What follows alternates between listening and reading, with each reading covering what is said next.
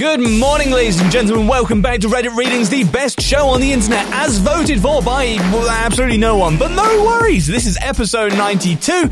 If you're not on the Discord, holy hell has it been popping off on there, so get on there, because bacon. That makes sense if you've been on the Discord. So today we are delving deep down into r/ChoosingBeggars for a bit of salt mining. So grab your tea and your popcorn, no salt required. Today's show's probably going to provide that for you. Sit tight, get comfy, and let's get going. Now streaming only on Disney+. My name is Taylor. Welcome to the Eras Tour. Experience Taylor Swift's record-breaking Eras Tour. Does anyone here know the lyrics? Prove it! Taylor Swift The Eras Tour, Taylor's version, with 4 additional acoustic songs. Now streaming only on Disney+. Posted by you/Flapjack. Woman eats free ice cream on a date, then accuses me of giving her the wrong flavor and demands I give her more. I saw a similar story about a guy trying to get a second free meal at a kebab store, and it reminded me of this. I was working at an ice cream store, and this couple came in, clearly date night, dressed up nicely, ordered their ice cream, and I was the person who helped them, scooped it up, rang them up. The man paid.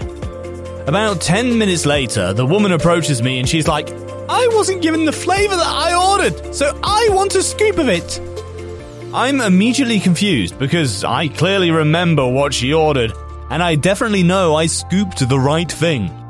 Also, her cup is completely empty. She ate it all. But I say, I'm sorry about that. I'd be happy to sell you another scoop of ice cream. She says, no! I don't want to buy it. I didn't get what I ordered. So you should give me a free scoop. I say no, I can't do that, but I can sell you another scoop. Oof, she gets angry and we go back and forth for a minute. And the entire time I'm thinking, how dumb do you think I am? It's almost like she was trying to gaslight me into believing that I'd given her the wrong flavor when I clearly remembered scooping exactly what she ordered 10 minutes ago. She even said, you gave me the wrong thing! And I was like, I didn't though. I know what I scooped, and it was the flavor you asked for. It wasn't even a busy night, so I hadn't helped anyone yet since they ordered. And they'd been sitting in a booth inside the store, so I'd seen her eating her first scoop. Don't you think you'd complain after the first bite if you got the wrong flavor? When she finally sees I'm not budging, she shrugs and goes back to the booth where her date had been sitting, watching the entire thing. I'm like, you didn't even pay for your scoop the first time. He did! And now you accuse me of giving you the wrong thing even though you ate it all and want more for free? Why not just ask your date to buy you more ice cream? And he was happy watching her try to fight for more ice cream but wasn't willing to offer to buy her more. So, weird, all around. I was the manager too, so I was probably the last person she should have approached if she wanted to get away with it. She should have targeted the younger and less experienced staff, or at least approached a different person the second time. Shockingly, my memory can only go back 10 minutes. So weird. Ah, yes. There was a wise word of advice I saw somewhere that went something along the lines of you can always judge your date by how well they treat the service staff. Definitely holds true, especially for this one. Run, dude, run. Alright, next story. Posted by Pizza Investor. That's all we get? A live story, as in currently happening. Backstory. So every year, me and my girlfriend grow a garden. Our situation is different than most people who garden. Our home is not hooked into a well or public utility. So the house's rainwater collection via gutters off the house and porches, and I haul water to support the house and the garden when it's dry. Every year, the garden gets bigger, and we try new veggies and expand the favourites. It's all organic with no weird chemicals. A lot of work goes into it, and we love it. At a point, we get tired of canning and preserving tomatoes. We can only eat so many. So I take boxes and boxes to work and hand them out to anyone who wants them. I love when people enjoy them. Every year I have people asking me how my garden is and truly interested, and they know it gets me pumped talking about it. Currently happening. This year, my girlfriend's mum and stepdad talked about how puny my plants looked and blah blah blah. For months they did this, and also talked about how we should do all these different things to improve it like they are. Well, about 2 weeks ago they asked about our garden and if we had any extra tomatoes because none of their plants produced. Me, being the guy I am, said, "Of course, we'll bring them over tomorrow." We then drove over the next day with 3 boxes of tomatoes, about 10 dozen or so of beautiful, big, slicing tomatoes. These were even ones I kept for myself to can, but said, "What the hell, I can pick myself more tomorrow." When we gave them these, the first thing they said to me was, "This is all we get." I then told them, "Yeah, a lot of other people are looking forward to some tomatoes too." They were not pleased and acted all pissy for the rest of the visit. Fast forward to today. I get a text from the girlfriend's stepdad. "Hey, we want to buy all of your tomatoes." I did not see this message as I was enjoying myself in the garden. When I got to my phone, it had blown up by my girlfriend's mother saying, "Did you get Daryl's message? Hello? Stop giving away those tomatoes. We want them all. I bet you're not answering because you're giving away our tomatoes." I still have not responded to them. Help me turn this into a better story as it's currently happening. Edit 1. I will be deciding how to move forward with this morning. Thank you all for your responses, and the path I choose will be credited to the people who suggested it. Talk to you guys this afternoon with an update. Edit 2. Everyone asked what they did with so many tomatoes. They juiced and canned them all. They had a goal to beat their 100 quarts they did last year. Doesn't look like that's happening. Edit 3. I showed up to work with a few buckets full to leave in customer vehicles today. Still spreading the love around. Homegrown food is just the best food, ain't it? Alright, let's go. From Megatron's Sack Tap. Holiday Art Commission Story. I've never posted here before, but I've been mulling over a recent commission that's still stuck in my craw and thought this might be the right place to vent it out. Please excuse my poor storytelling skills. So let's get into this. I'm an artist who's slowly trying to start up a small business doing what I love and producing art. I mostly focus on anime and comic book style art, so realism is a struggle for me. Aside from my sister, I didn't know many artists, and my family and friends can be a bit unrealistic in their view of how long and arduous the process of creating the final product can be. A close relative came to me last month and told me about a commemorative portrait they saw, and how good of a gift it would be for their mother. I agreed it was a good idea and told some ways they might be able to achieve a similar effect on their own. They slowly convinced me that they weren't very tech savvy and that if it was so easy, I should be able to do it for them. I'm not currently working on any commissions, and although my mental health has been on a steep decline, I eventually caved and agreed. Like I said, they're a very close relative, and to disappoint them would cause a lot of problems for me, and generally feel really bad. So, wanting to please them, I reluctantly jumped into the project. All throughout the project I had minor problems, but things were going okay for the most part. I checked in with them periodically to give updates and ask their opinion on the piece. All throughout they kept being pretty distant and not wanting to be involved, just saying that whatever you do should be fine, you should be able to just throw something together. That is until closer to the end of the project. They began asking me about if it was done yet and pushing for it to be completed sooner.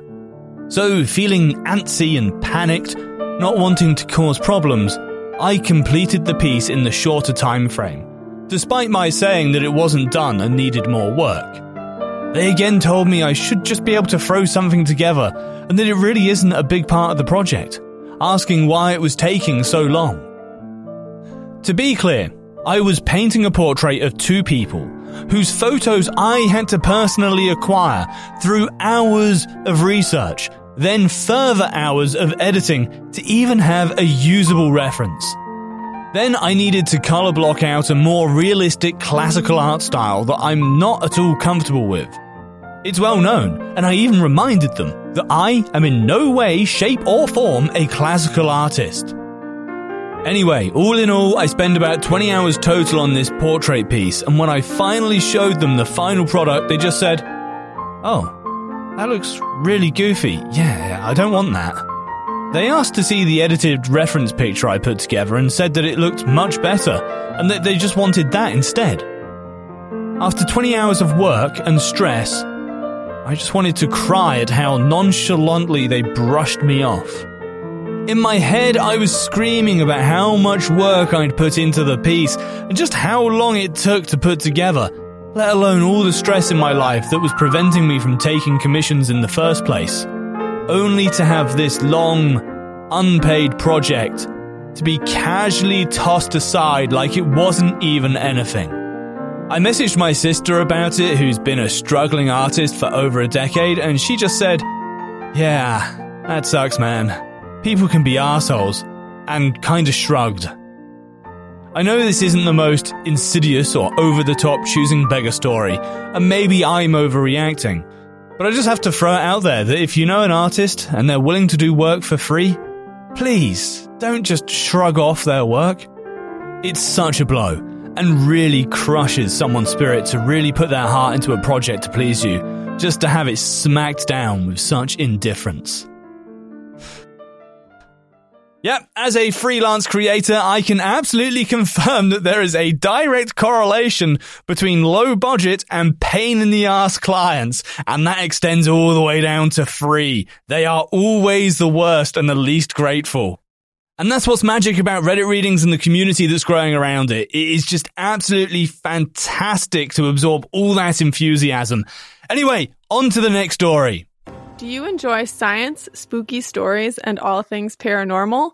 We do too. While we would love for most paranormal stories to be true, we are here to tell you that they probably aren't. But that doesn't make them any less fun to speculate about. We are the Spooky Science Sisters podcast.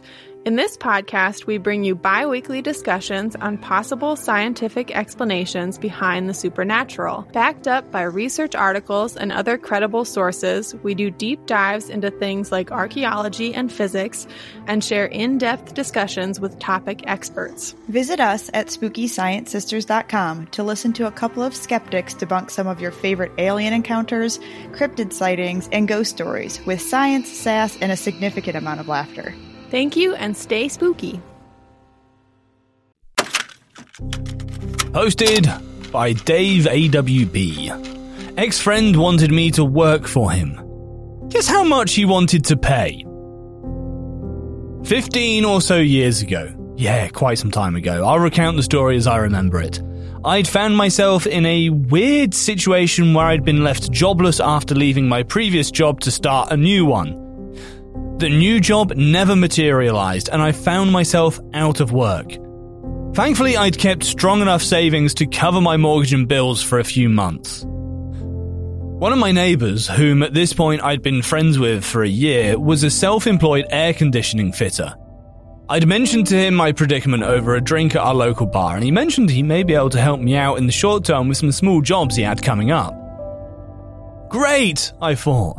A few extra dollars won't hurt, right? Plus, doing some manual work may be just what I needed. Well, a week passes and my neighbour gives me a call and mentions he has a friend that needs some development work done. I'm a software engineer by trade, and would I be interested in being introduced to them? This surprised me given his background as a tradesman, but sure, this sounded great. Sure, I said. Let me get their details and I'll set something up. He looked at me puzzled and said, no, I'll set it up. You just need to come on a call when I ask you to, okay? Alarm bells were starting to sound in my head. Okay, just what exactly is this work? I asked. He responded that they were looking for someone to do a quick once-over of their website. Nothing too serious. Apparently they had an agency build it for him a few years prior and need some maintenance work done. Now, this isn't exactly my area of expertise, but I did have a grounding in web development, though my knowledge was a little outdated. This is where it got weird. I asked him how much his friend was willing to pay for my time. His response is permanently etched into my memory. What? If anyone's going to pay you, it'll be me and my business. But since you're out of work right now, you've got loads of free time to just do this as a favour for me. I politely declined his overly generous offer. He immediately got mad at me, shouting down the phone things like, "You can't decline this. I've already told my friend I know someone that can do the work. And you're going to claim job-seeking benefits anyway. That'll be good enough payment." The conversation lasted a few more minutes with me trying to get him to see at least a little reason. We'd been friends for some time after all. Enough was enough, and I hung up. 30 minutes later, my doorbell rings. I was in the middle of typing out some emails and just about to start doing some general chores around the house. Surprise, surprise, it was my neighbour. He was so offended that I hung up on him that he just had to give me a piece of his mind. Needless to say, I wasn't going to take much more of this and just closed the door on him, moved to another room and ignored the banging at my door. As fate would have it, I found a new job pretty quickly. The company I ended up working for was run by a great guy that I got on with really well. Over lunch, nearly a year after the ordeal above, I found out that my boss knows my idiot neighbour as well as the client that wanted the work done on his site. They'd been friends for years. Not only was the description of the work completely wrong, but the client were also willing to pay big dollars for someone to work in-house on their site for a year. I'm so glad I dodged that bullet. Though living near to that guy did take its toll. If anyone cares, the idiot neighbour moved away a few years later. Good riddance. Come on, man! You're not even offering him to work for free in exchange for exposure! Alright, next one. Posted by Schnoumuffins9396. We like the BMW better. This happened at the worst time of our lives. Our 20-year-old son had died. This story is what happened the day we came home from the funeral. We were flying home after our son's funeral, and my husband's sisters, Millie and Mary, accompany us, and are coming to a memorial service the next day. On the flight, one of the sisters, I don't remember which, tells my husband that they don't have a rental car reserved. My husband says, "Sorry, I can't help you. We're getting picked up by our neighbour."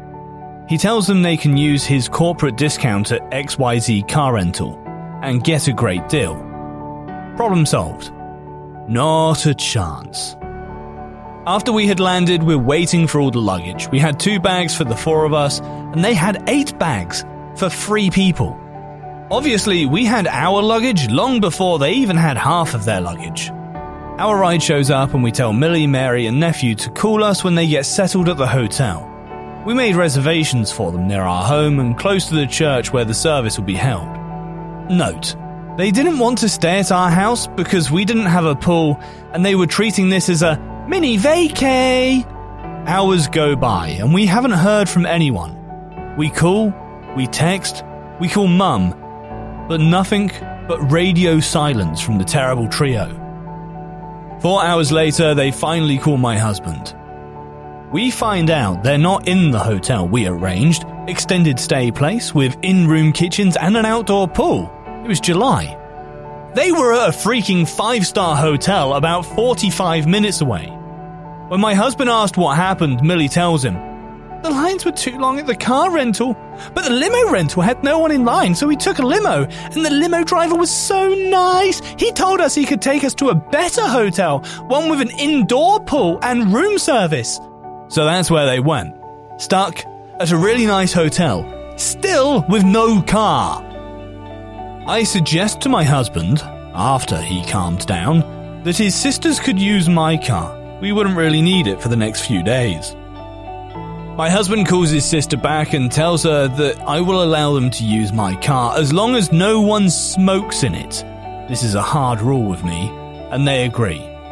We drive to the hotel and my husband, who's still fuming, says just drop the keys at the desk for them and we're out of here. So I walk in with my car keys, go to the front desk and tell them that I'm just dropping off keys for Millie and Mary, and could I use an envelope?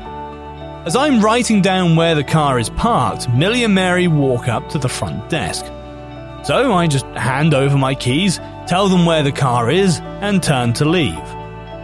The girls follow me out to the parking lot, said they wanted to say hi to my husband and ask if we wanted to go out on the town tonight and do it upright. Who was parked next to my car, small 4-door sedan, in his new BMW. When they looked at the keys and saw they weren't to the BMW, they lost their fudge. Millie starts, we need the bigger car, we have more stuff. Mary complains that the sedan would be too small for nephew, who's a big boy, and she would feel better in the Beamer.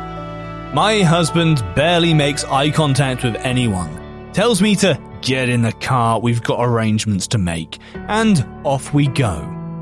The girls call Mum, of course, and complain to anyone who would listen that they didn't get to drive the Beamer. And oh yeah, they were 45 minutes late to the memorial, dressed in tank tops, cut-off shorts, and flip-flops. And the kicker? Millie and the nephew are smoking as they get out of my car. Wow! What absolute c***s. And on that note, ladies and gentlemen, that is all we have time for today. Thank you very much for listening. I hope to see you again in next week's episode. And make sure, if you're not already, that you jump on the Discord, because you are missing one hell of a party if you're not. Take care, peace out, see you soon. True terrors of horror, bizarre happenings, unexplainable events. On our podcast, Disturbed, terror takes center stage. Each episode is a journey into the darkest corners of human existence, delving into bone-chilling tales of kidnappings, serial killers, maniacs, and the very essence of your worst nightmares coming to life on this weekly true horror show. Disturbed is not for the faint of heart. It's an exploration of real, unadulterated horror sourced from everyday people. Each episode is a descent into the macabre, where we narrate stories that will leave you on the edge of your seat and crawling in your skin. We navigate the disturbing narratives that lurk in the shadows, offering a raw and unfiltered listen into the most terrifying aspects of the human experience. Enter at your own risk and let the unsettling tales unfold in the haunting realm of Disturbed. And remember, listeners, stay safe out there.